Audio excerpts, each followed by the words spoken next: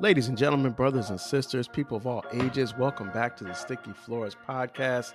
I am one of your hosts, CJ. I am joined by Mr. Will, and tonight we are talking about Minority Report. So, for everybody that is joining us now, we are out of the Black History Month movies, and I got to tell you, it is a joy to watch a movie that I didn't feel emotionally attached to.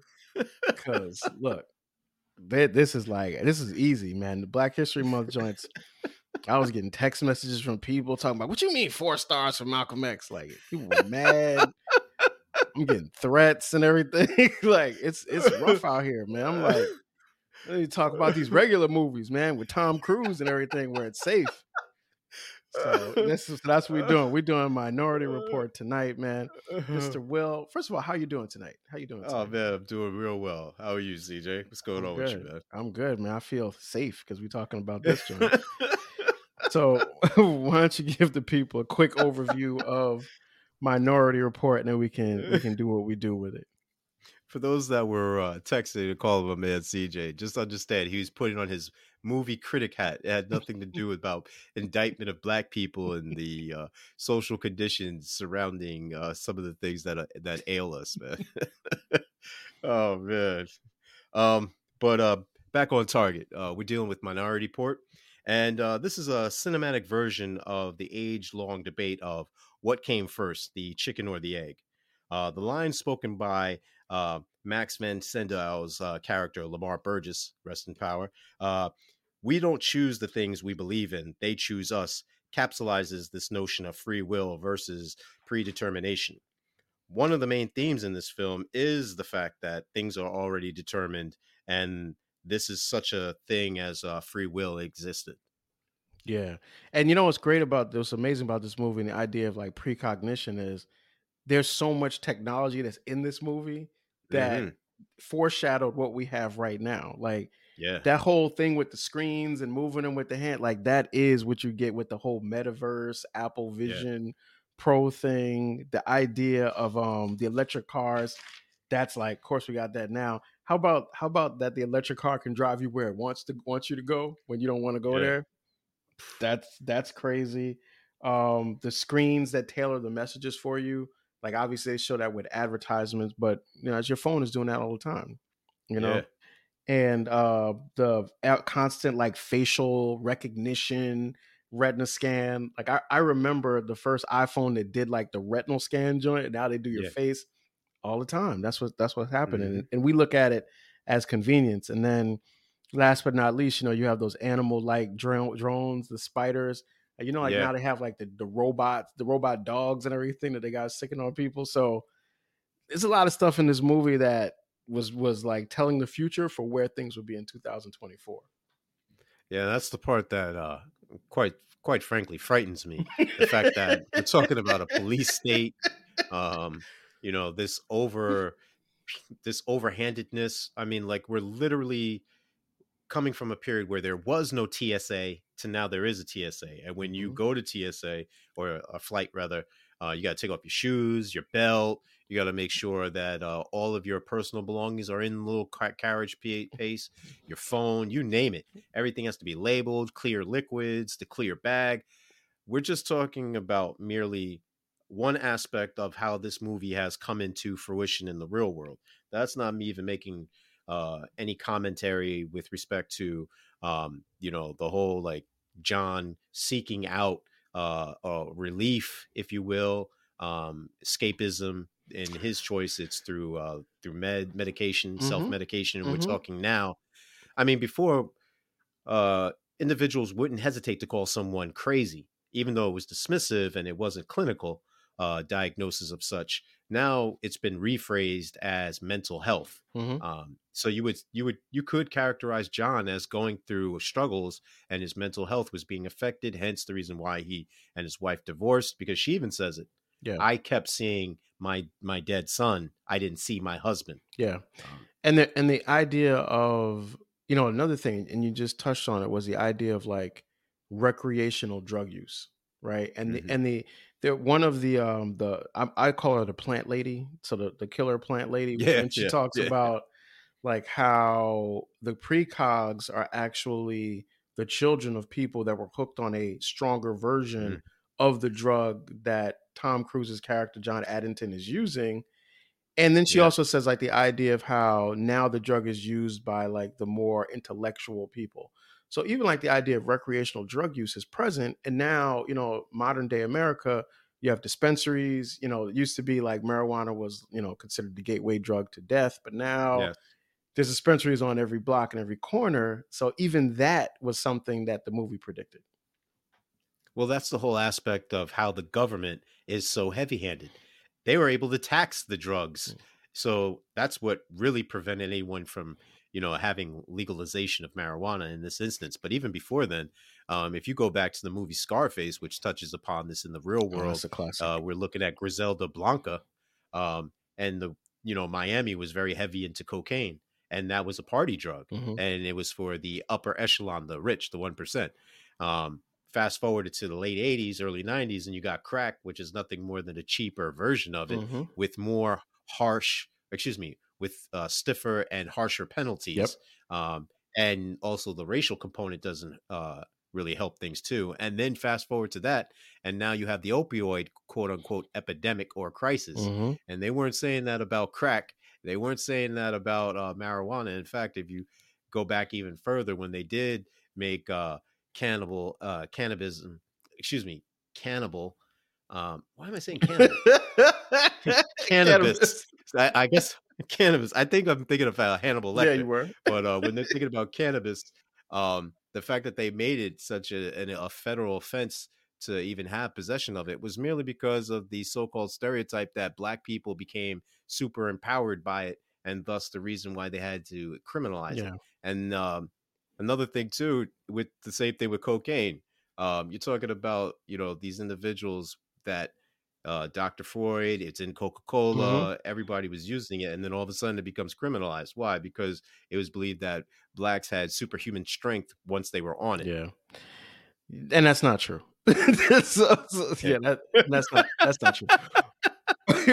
But what's funny is like when you mentioned the part about because like okay, so some part of this is the idea of the society at large, and this is like 2046. This is the Yeah. not so distant future now from where we are, but there's like this idea that people are now relying on these precognitive individuals to help them identify crimes. What's interesting is that they from the beginning they say, well, okay, we can catch premeditated crimes, or we can catch crimes of passion. We can't catch rapes. Hmm. So they said you can't catch rapes. So rape Hmm. still happen. Rape's still a crime. And then also, when you talked about everything about the crack and cocaine, they also didn't say anything about drug overdoses, and they also can't catch No. suicides. So they can't. So there's like still like limitations to it, which I actually like that. I feel like Steven Spielberg and the team of people he brought in to develop this movie really thought about the architecture of the world they were creating and tried to Hmm. make the idea of precognition as scientific as possible. Well, see, that's the part where I have a quasi issue with, because you're literally talking about that one component where John becomes a true believer and is recruited merely because his son is kidnapped. So he's abducted. They can't foresee that Mhm. either. So that I have a problem with their main source, inspiration, lead, the face of the unit, the leader. He becomes one of their most devout individuals. And notice I am using the word Mhm. devout, based upon a crime happening to him. And even when Daniel, Colin Farrell's character, and thus another biblical reference, he says, look, I'm a true believer in all this, and his motives are selfish. He wants to Yeah. take over, hence a la Cain and Abel. So you got a lot of parallels there with their inspirations, the reasons why, the genesis of how this started, and then the human aspect of jealousy, envy. Uh, Max's character, Lamar, he's very adamant. He's coming out of retirement. Why? Because he sees a golden Mhm. opportunity, because his son, if you will, has failed him. And now he's come to reclaim what was right, what he deems is rightfully Yeah. his. Yeah. And you mentioned when you said like the genesis of it, I mean, you kind of can't help but talk about the biblical kind of overtones to it. Obviously, like Hmm. there's three precogs, and that's a allusion to Hmm. the Holy Trinity. The room that they're in is called the temple. The cops see themselves Right. as priests. Hmm. Colin Farrell's character Danny, always kisses the cross before he does anything, like Yeah. including have a fist fight, which Hmm. is I don't even know why I did that there because When do you have right in time a to do real that fight, in the a real real world? fight. No, they do in here. I'm It's going to not talk happening. about that in my later on in here, but yeah, it's very much in there, and there's also whenever you're dealing with the idea of predetermination, it's always going to be juxtaposed against free will, and then that always juxtaposes it with the Yeah. idea of free will and free choice and what God allows people to Right. have. Yeah, and that's the interesting thing when we talk about what is permitted. So in this society, it's permissible to commit all these other crimes. It's permissible to, literally John's jumping from his car to another car to another. That's Hmm. they're going through other people's homes, like all these things. That's whatever. Even with the police, literally, they don't have a warrant. They just start searching people to see who's inside this particular apartment, and Hmm. invasion of privacy, there's no Miranda rights, there's no probable cause, children are being retinal scanned, people in the midst of having intercourse, arguments, like it's just so funny how even in that one scene where the wife and the husband are arguing, they stop They stop when the mid retinal scan is argument happening. just to get scared. And it's always like this is a daily occurrence. So Hmm. how much that leads to the question then of how much are we willing to sacrifice or give or willingly give up our rights and freedoms in the name of security, stability, and peace?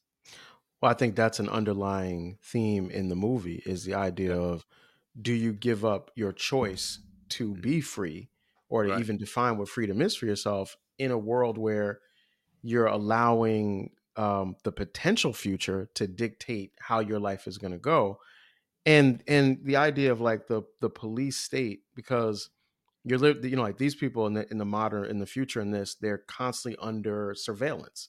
Every Hmm. time they get on the metro or get off it, their eyes are being scanned, which is why you Yeah. can't really hide or go anywhere. And like you said, the idea of those little invasive spider things, which are terrifying, going Hmm. in people's houses and scanning their eyes, like just like you said, people treat that as if it's a regular occurrence. What's interesting about that scene is that it happens in an environment that seems to suggest that people were of a lower income. Yeah. And they never really show that happen in like a quote unquote nice area in DC. Hmm. So Yeah. it's almost like it happens in a slum. So there's still like this idea of there's a certain level of treatment that can be levied upon a certain economic social class of people. Well, that's the funny thing too. You mentioned about the subway, and there's no jumping the turnstiles in that joint, man. Yeah, Like they're gonna you get do you. that, they know they're gonna get you, They're gonna and get you.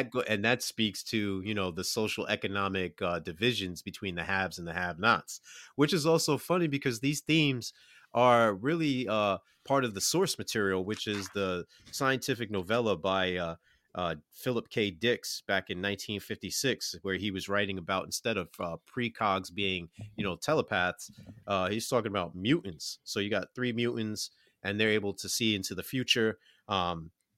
Still the same police state, still called the pre-crime division, where they're arresting suspects prior to them actually committing a crime, which Hmm.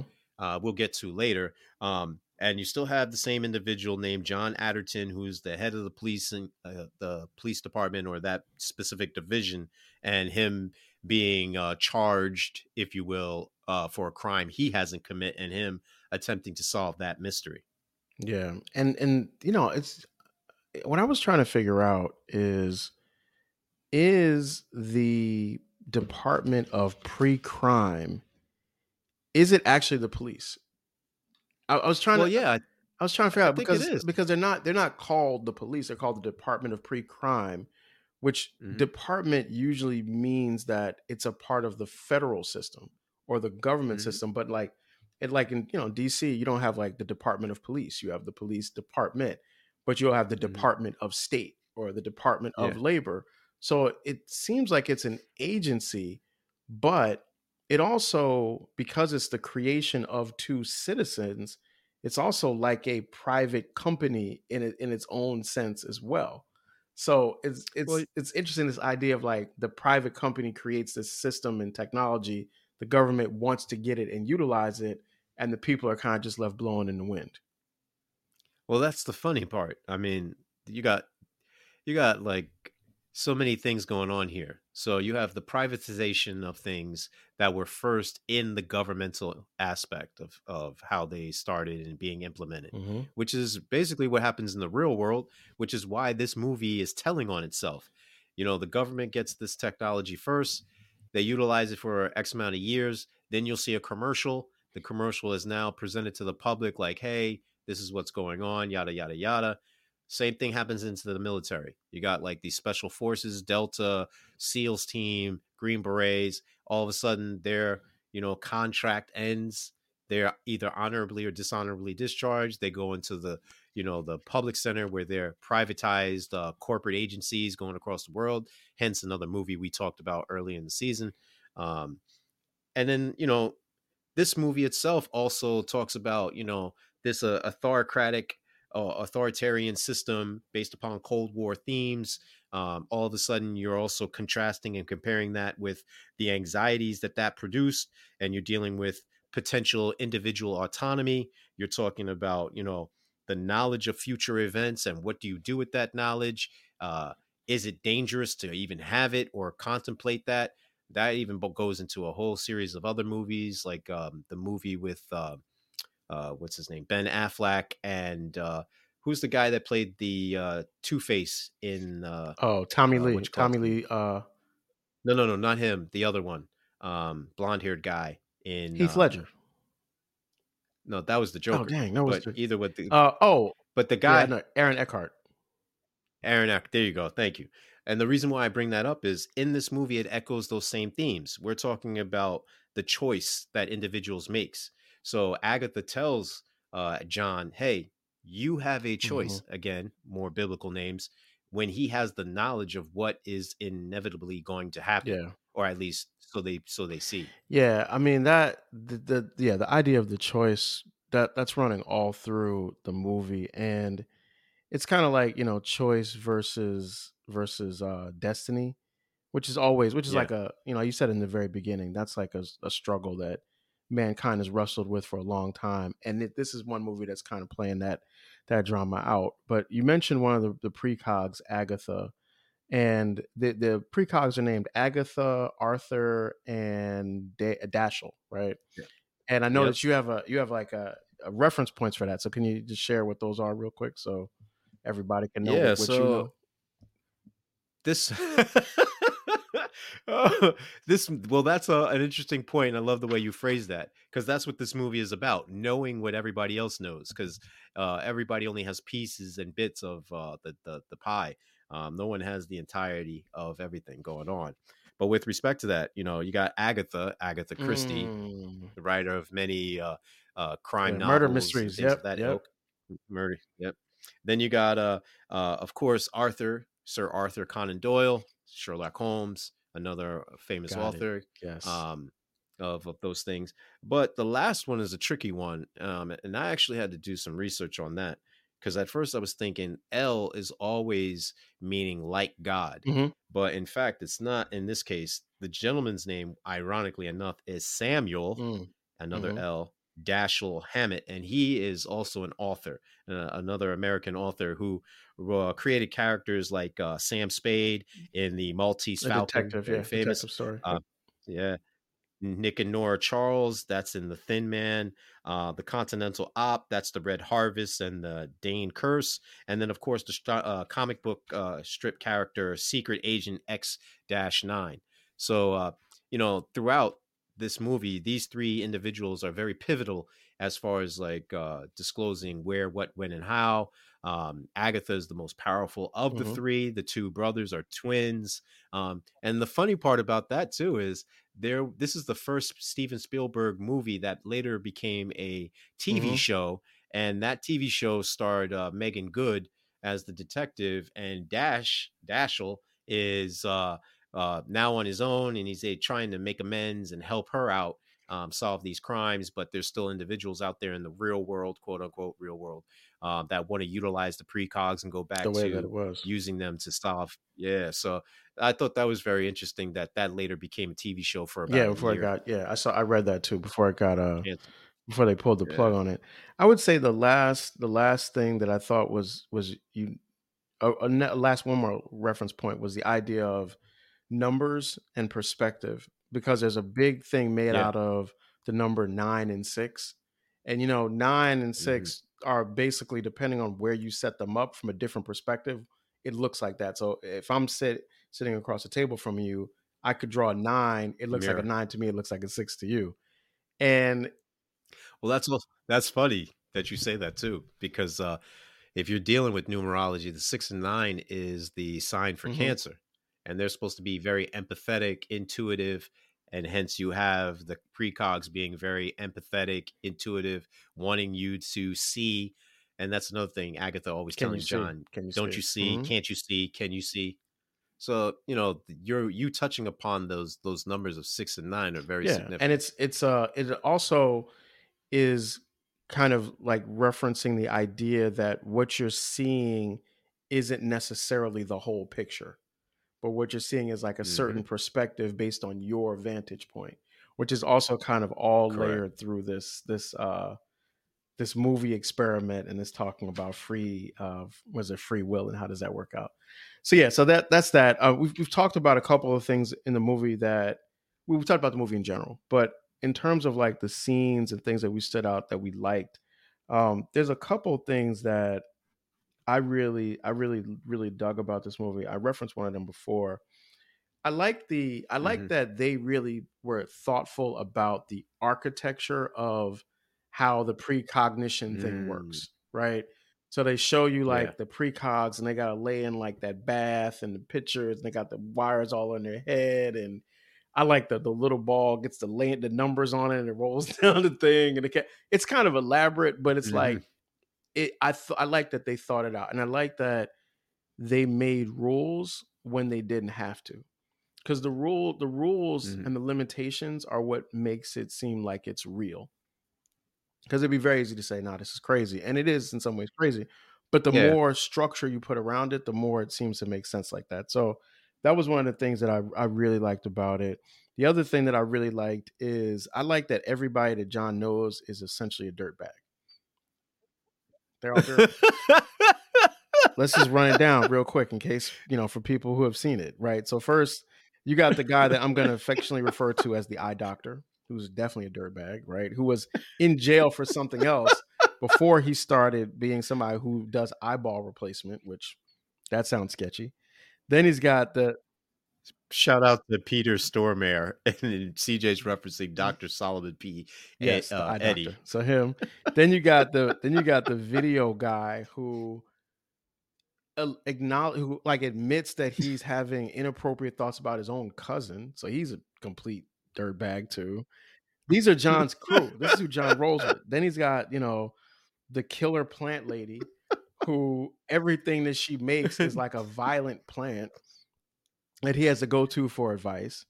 And then his real man's Lamar, who's like the guy who created the whole business model for this thing. He's like, no spoiler alert, he's like the most super thugged out dude in the whole movie. He's like Ghost from Power. Like he wears a suit, and then he's like, "Oh, I gotta get out and do business. So let me put the gun, I take the gun out." He becomes like like a serial killer in the last 30 minutes of this movie. Well, we'll get to that. But the point is that regardless, so those are the cake. That's the things that I really liked about it. What what is some of the Okay. things that you really dug? So CJ mentioned Lois Smith, who plays Dr. Iris Henneman.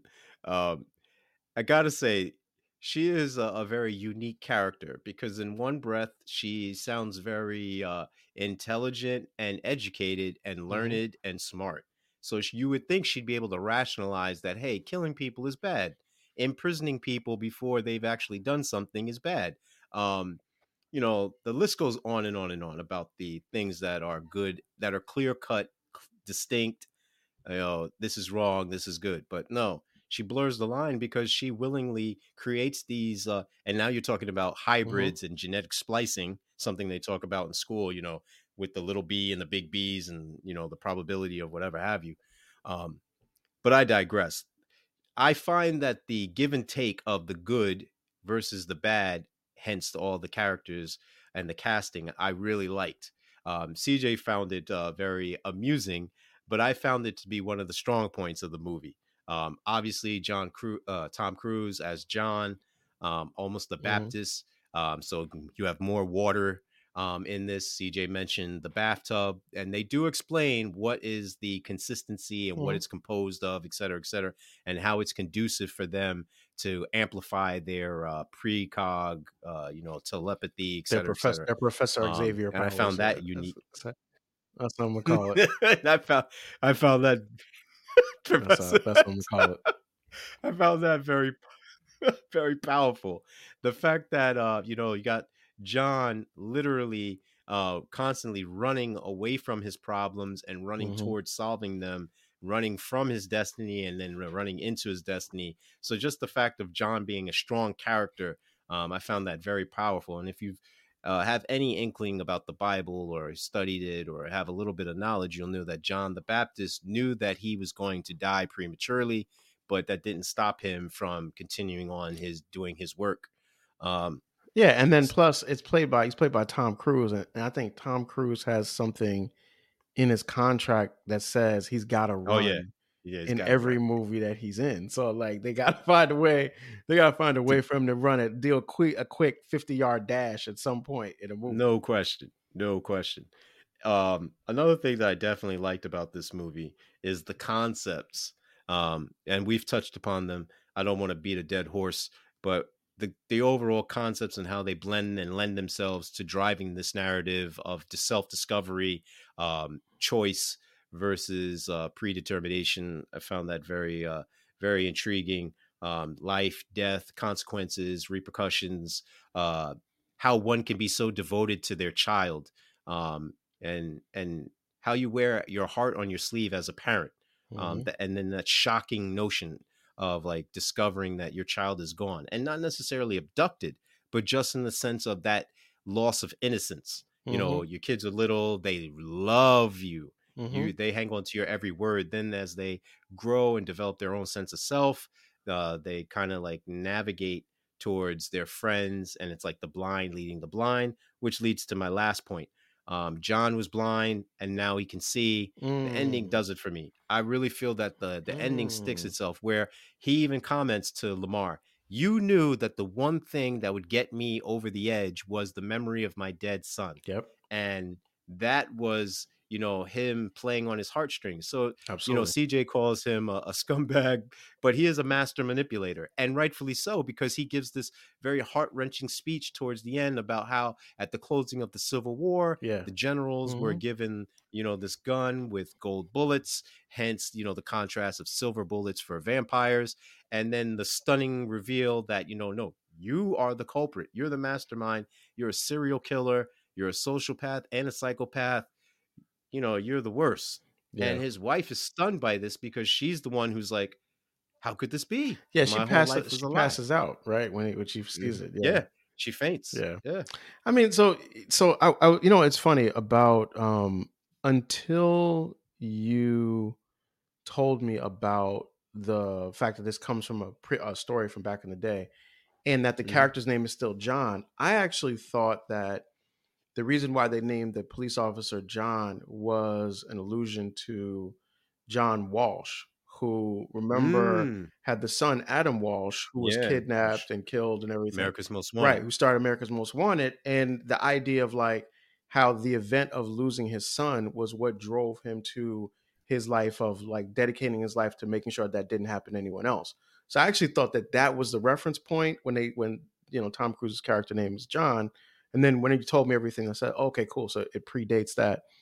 But yeah, I think the idea of like Tom Cruise as a character who, because of his tragedy, is trying to prevent that from happening, and the way that Lamar manipulates that, it's both of those things are flowing really well. So I like those things. I still think Lamar was a scumbag, but cool. He's a I think it's a question of doing the right things for the wrong reasons. yeah, And then, the mere fact that they're literally taking children, yeah.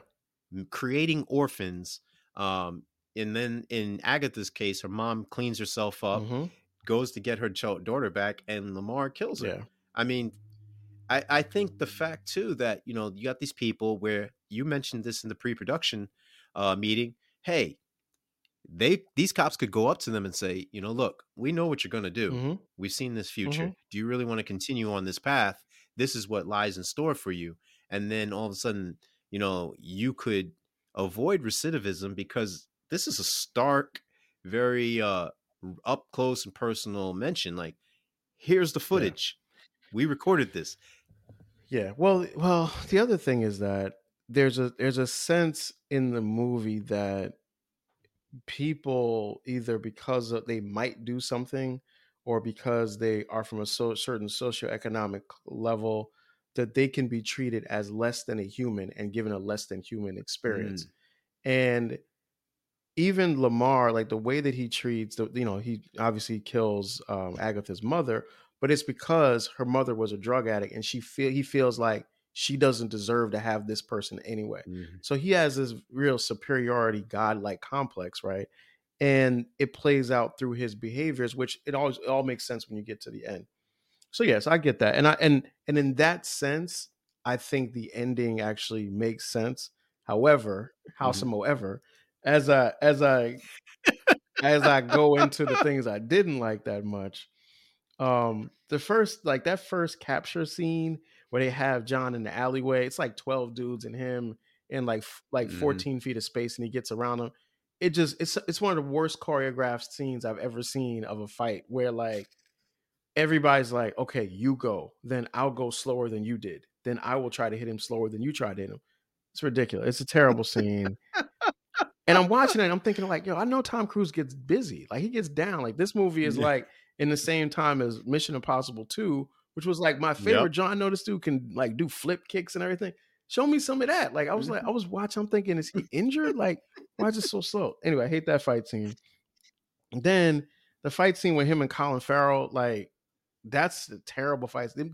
They look like they're wearing pillows on their hands when they punch each other. It doesn't. There's no risk of harm to either of them. Like I'm watching it like, come on, dog. They're just y'all should just thumb wrestle for what you're doing right now because So they're not Russell. really trying to fight hard. So I didn't like those two things. And then my last thing, which was the first thing I mentioned, on the ending, I just felt like this movie, if it would have ended, like let's say that okay, the guy, the Crow, actually is the person who kidnapped and murdered his son, and he gets there and he decides not to murder him or not to kill him, and then he arrests him.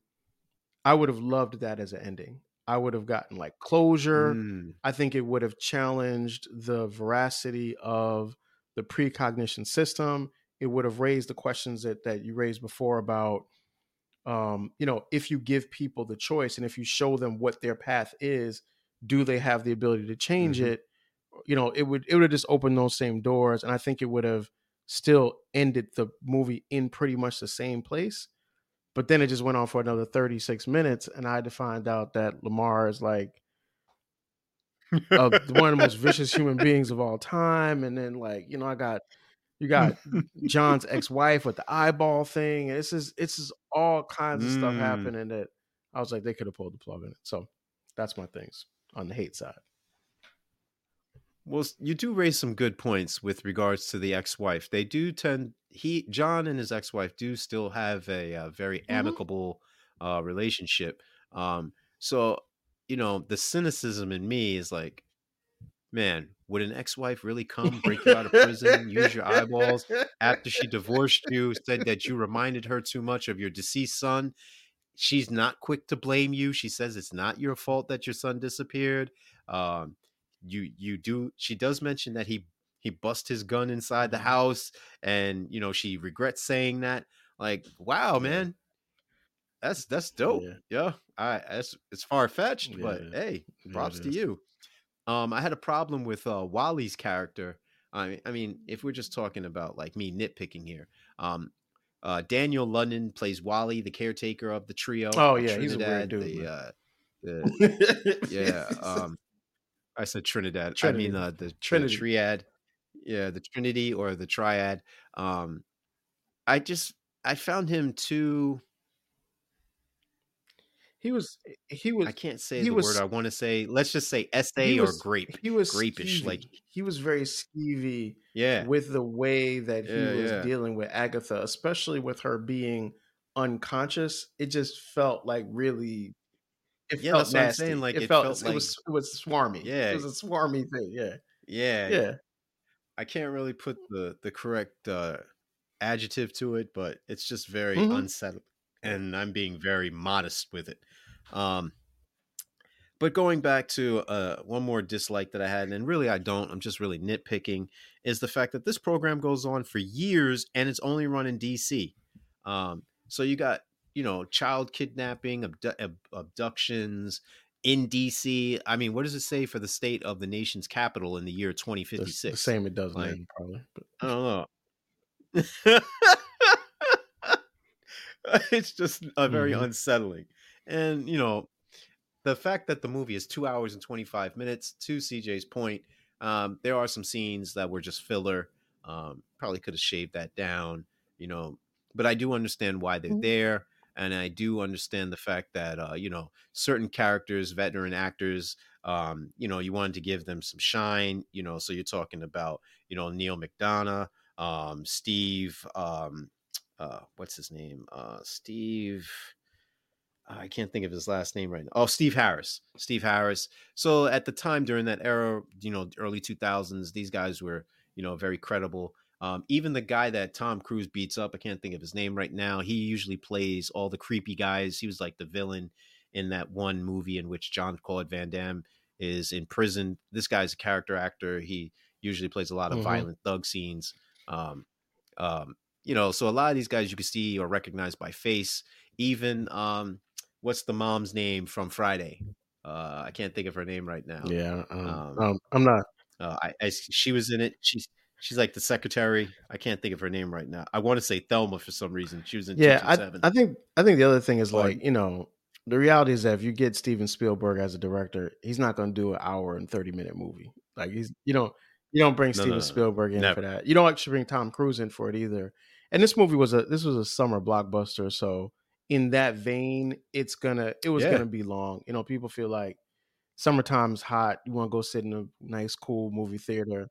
Yeah, we're gonna give you air 2 hours conditioned. of it. Yeah, With the all the concessions sticking to the floor, hence sticky floors. Shout outs to the podcast. And shout out. yeah, that's how that goes. So you mentioned, oh, you got some more. Oh, Anna Marie. Okay, Anna Marie okay. Horsford is her name. Anything else that you didn't like? No, not really.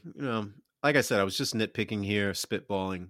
Some of the things I could have done Okay. better, but yeah. All right. So I got some questions for you. Now, I will say that I feel like we could do a whole show on questioning the mechanics of how this precognition thing actually works. Hmm. I Yeah. imagine at some point we would need to like draw, like we like diagram art or something, and I don't want to get into all that.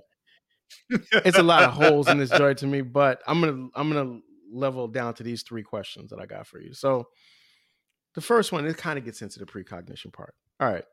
So once John knows that he's like 15 hours or whatever away from killing somebody, why doesn't he just lock himself in a Mm. room with no windows and hide out until after the time is up and then just go down to the station and be like, hey, y'all, I didn't do it. I guess this doesn't work.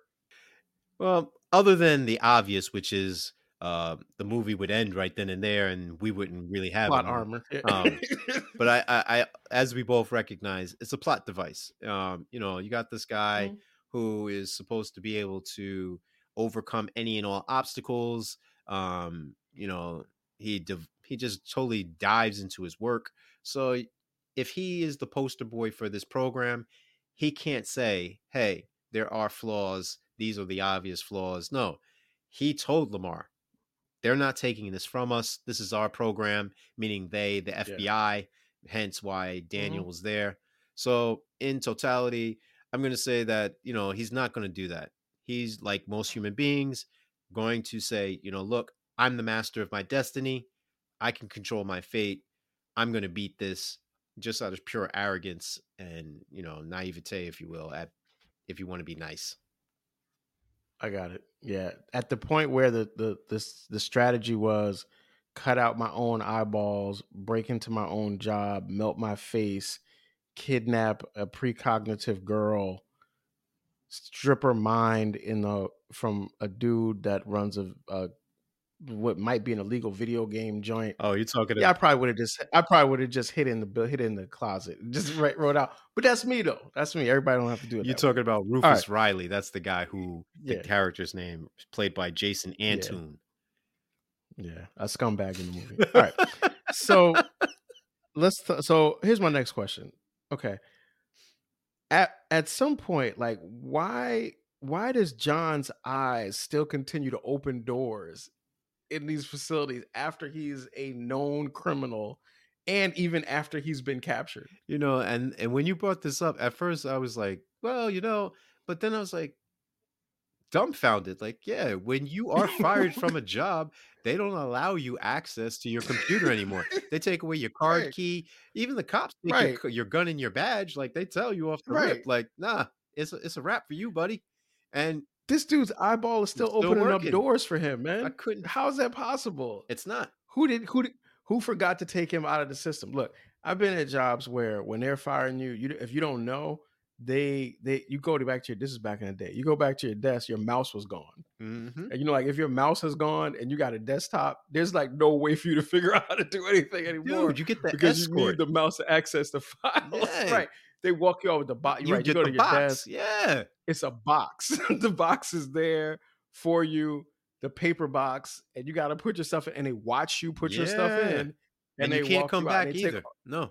and they take all your stuff. So the fact that Tom Cruise, the eyeball still open the doors, that somebody made a mistake. The technology person at the Department of Pre-Crime made a mistake. Understatement. All right. So here's my last question, and this is kind of like a meta question for movies in general. So this movie deals with like the idea of like the future Hmm. and what happens in the future, all those kind of things. I don't know that it lands the plane as far as that goes, but my question is, what movie best captures how the future works to you?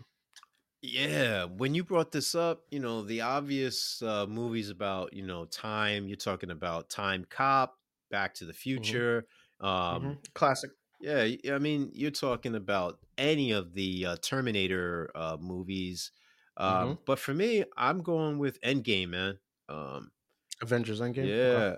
And the reason being is it's just like David Banner's explained, David Bruce Banner's explained. When an individual goes back to the past, that has now become their present and their future. And then when you change that and then you come back to the future, you're now dealing with a different arc, a different branch altogether. So what you thought was going to happen and you just go back to real life and just, instantly add you in the mix, that's not possible. That's not feasible. Yeah. So you feel like Endgame did the best job of explaining Yeah, it. I definitely. used to think that the Terminator did a great job with it Hmm. until Terminator Salvation. Yeah. Like until they got to the point where John Connor was older Mm. than Kyle Reese was, Yeah. and he felt like he had to save Kyle Reese because if he didn't, he wouldn't be born when he was already born to begin with. It just the paradox just became too crazy, and then they decided to make John Connor Terminator, and that made it was completely off the rails from that point. All right. Anyway, that's my questions. You got any questions about the movie? Yeah, definitely. But before we get into that, just want to shout out Cameron Diaz and Frank Grillo for being in this movie on the low. Um, I had to watch Really? this. Yeah, I had to watch this movie a few times to actually catch them. Um, Cameron Diaz is a passenger on the train when he's trying to get off and everything. It's quick though; Mm-hmm. you got to really look for it. And Frank Grillo is in the opening scenes where he's one of the cops when they first come Mm, down and everybody's getting beat up and stuff. So shout out to mm. them being in this. And on the low, Frank Grillo is in so many movies, man. Um, it's surprising. Almost not on Sam Yeah. Jackson level. Not on Sam Jack level yet. No, no. Who? So when you said it, so Cameron Diaz, I'm thinking as soon as you said that, I thought about Cameron Diaz and Tom Cruise in that movie Vanilla Sky, and the car scene, which is like one of the most scary things that could possibly happen to a Yeah, man yeah, yeah. dating a woman. I Oof. thought about that. And then Frank Grillo, I thought immediately about the Winter Soldier, which, as we talked about earlier, Yeah. kind of steals the Minority Part Report idea because, in that Winter Soldier part, they're basically saying that they want to turn the shield technology to kill people that might become threats, Yeah, not people that developing the actually whole are. algorithm and everything. Yeah, Yeah, man. it's interesting stuff, man. Yeah, but see, again, each movie lends itself to the other one where they're building upon these notions of what's going on into the future. So for every Mhm, Minority Report, you do have an iRobot. For every iRobot, you do have a Terminator. So, mhm. it gives creative licensing without, not even. And shout out to Tom Cruise and Cameron Diaz being in a third movie together, Night and Day, this, That's and right. as CJ referenced, Vanilla Sky. Sky, Um, yeah. so my questions are for you, sir. Here we go. Is this feasible slash possible? And by it, I'm referring to the technology as well as lending itself to society as a whole. I really like the idea. Like I said earlier, I like the idea that they tried to create rules around how the precognition thing works. Hmm. The idea that if it's a premeditated murder, they can see it 4 days out. If it's a crime of passion, it's like 20 minutes or so. So it's a little bit less because Yeah, it's not intentional. So they can't see it. I like that as a rule. I also like the idea of like you need all three in order to get the pictures. And when yeah, one of them is gone, then there's no one tracking the murder. So I like the fact they built like that system. I'm willing to accept that within the system that they built, there's sensibilities to it. My question has always been with the ethics of arresting people who haven't done something yet. But the definitely. logic for how they get there, that part makes sense. In terms of the feasibility, I would say, right now we already in a world where people are constantly putting information about themselves into computers, into systems, into servers, which are Right. then are running all these different calculations, algorithms, outcomes, possibilities based on that data. It's not a foregone conclusion to say that sometime 20 years from now, a computer might say Mr. Will is going to do this in this situation based on umpteen hours of data collected from your emails and your text messages and your WhatsApps and your Facebook Hmm. posts and your YouTube page. Like that makes sense. So I think in that sense, the idea of technology being able to predict an outcome is feasible. It's possible. It's probably happening now. Probably happening to us right Mm, now. We might be I plugged believe into it. the matrix and don't even know Scary thought. it. Scary thought. Yo, Scary by thought. the way, just as a quick point, if you're like 15 years old and you have not thought about one day having to fight against Terminators, you may Oh, want to start thinking about it because there's so much in this movie that already is here, and there's so much that's already being done. Like the Terminator thing is going to happen. I know, I know we joked it's just about a earlier. foregone conclusion. Yeah. Look, that joint has got everybody. Yo, go out tomorrow. Just start learning how to just jog a mile. Just learn how to jog a mile. Figure out how to Dude, survive in the woods. Something because I it's know you've already seen the Rick Ross joint where he's talking about creating water. yeah, So, all those right. people are going to have bunkers. They're Listen, going to stockpile guns. listen. Like it's a Fi- foregone conclusion. Figure out something because that Judgment Terminator 2 Judgment Day is definitely that's right around the corner. And All movies I like know is I all Robot and this and Terminator are showing you that's like what's coming. Like, don't be Oh yeah, no, surprised. that's what I was saying. That's my fear of the elderly being locked in their homes because they instead of getting a dog, they got a robot as their companion, and then he just says, or it, or whatever you want to term it, says, "Oh no, you're not going You ain't going outside. outside In no more, fact, right? you're not doing anything anymore." Right. What you gonna do? Uh, What you gonna do when your car drives you to prison? With your I electric mean, car? cars are driving themselves right now to, their repossession centers. I mean, you got the Fords doing that right now. I It's mean, bugged out. It's bugged it's out. crazy. My second question for you, sir, is why does Adderton buy a drug named Clarity from a blind man? Yeah, that's fun. So first, like that quote about the in the land of the blind, the one-eyed man is king. That's Mhm, great. That's mhm, I just dig that. And I also didn't always get the fact that the reason why the guy chose to be blind was because it stopped him from being scanned. so you Yeah. couldn't actually see who he is in the technology world that they were living in.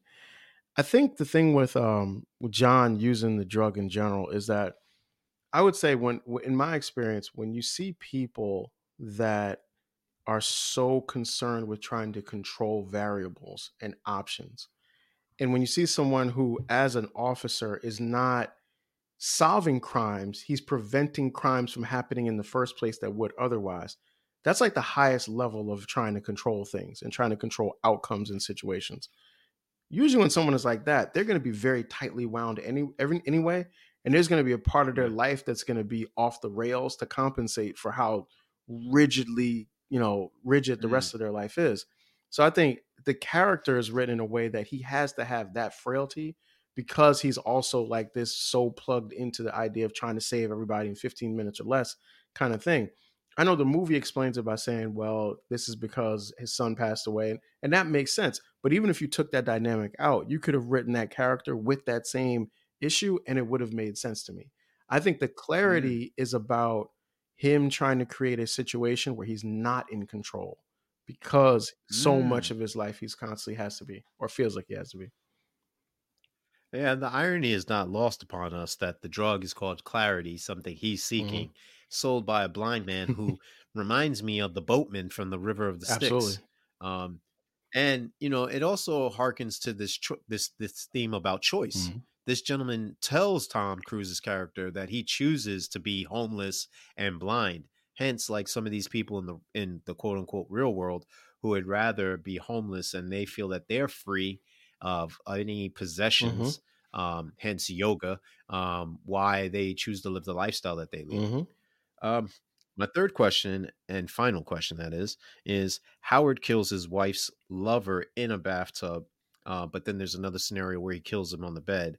Um, Anderton hides from the spiders in a bathtub. He loses his son when he's in the pool, when he's trying to hold his breath for the world record. And then Burgess kills Agatha's mom in an ocean. Um, and that's not even taken in consideration. At the end, the children are on an island Hmm. surrounded by Hmm. water. So, what is the significance of all that? So this was a really good question. I think that there's two things that are going on here. One is the idea of water as as a great conductor of spiritual energy and Mm, clarity, right? Water, you can see yourself in it, you can also see through it. So it mm, has like that dynamic as a part of it. There's also water in the sense of the womb, amniotic fluid, the idea of something being created. So I think like the mm, reason why that keeps coming up is that in those different points that you referenced, water is taking place in a moment where something is being revealed, and also in a moment where something is transitioning into a different scale. So the murder that you mentioned in the first scene, that's transitioning the whole different reality for all those people involved. When John is in the water, he comes out, his eyes are different. So now that transitions a whole mm, different reality for him.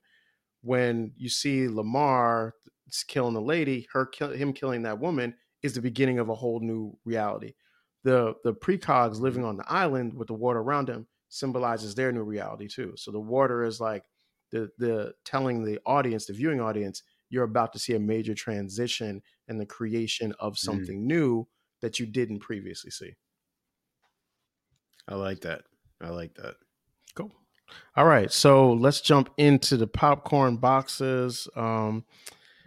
So this one, I think I like the movie. Obviously that's why we're talking about it.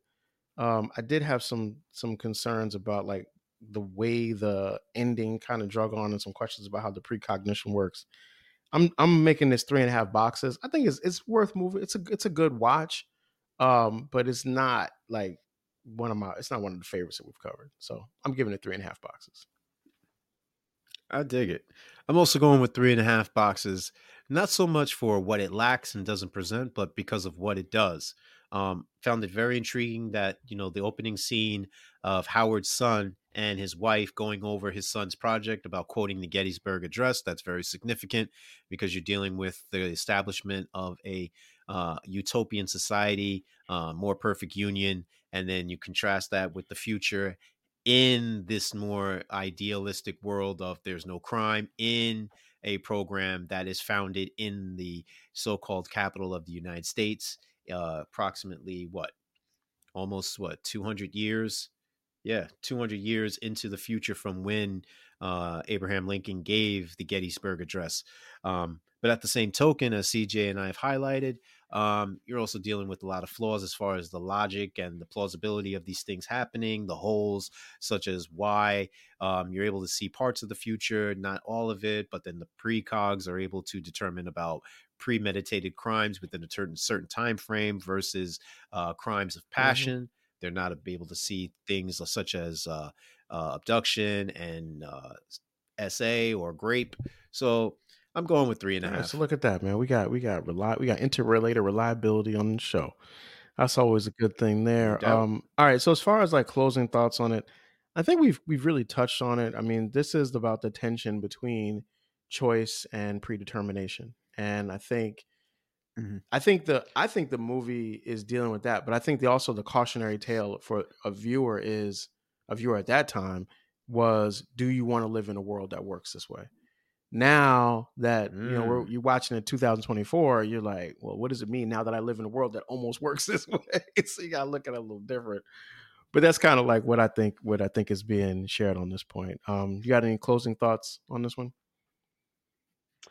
Yeah, I think I'm going to close with the fact that this is about humanity and being a humanitarian and what it means to be humanistic.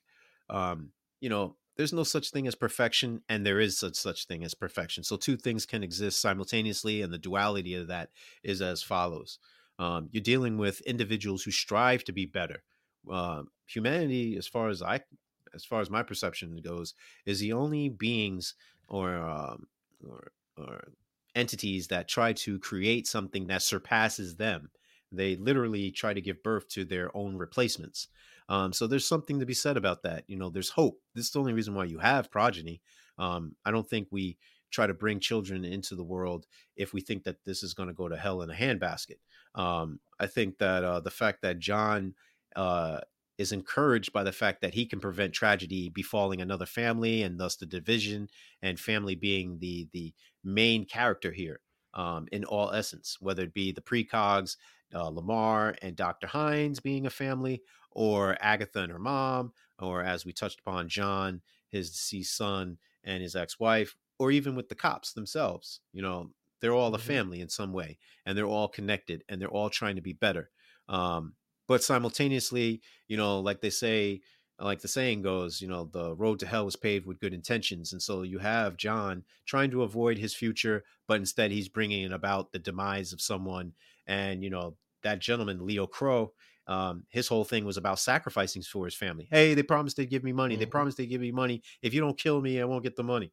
Um, so, yeah, I just think that in closing, the road to hell is paved with the best of intentions. Sometimes we do go about bringing about our own destruction by trying to be so tightly wound and control everything. And as CJ has often told me, if you want to Tell, make God laugh, tell tell him about your about your plans. plan. Yeah. So, in turn, that's a great segue to the next movie that we're going to bring up. And my choice is I hope that they serve That- beer in hell. Um, it plays off of the whole heaven hell theme, and it also has a similar line parallel to this movie that I hope you'll enjoy. There it is. So that's what it is. So listen, the Sticky Floors podcast is available wherever you get your podcasts, whether that is on Spotify, whether that's Apple Podcasts. We have a YouTube channel now as well, which we Yes, recently sir. started. Please like, subscribe, and comment. Your comments help us to do this better. Peace.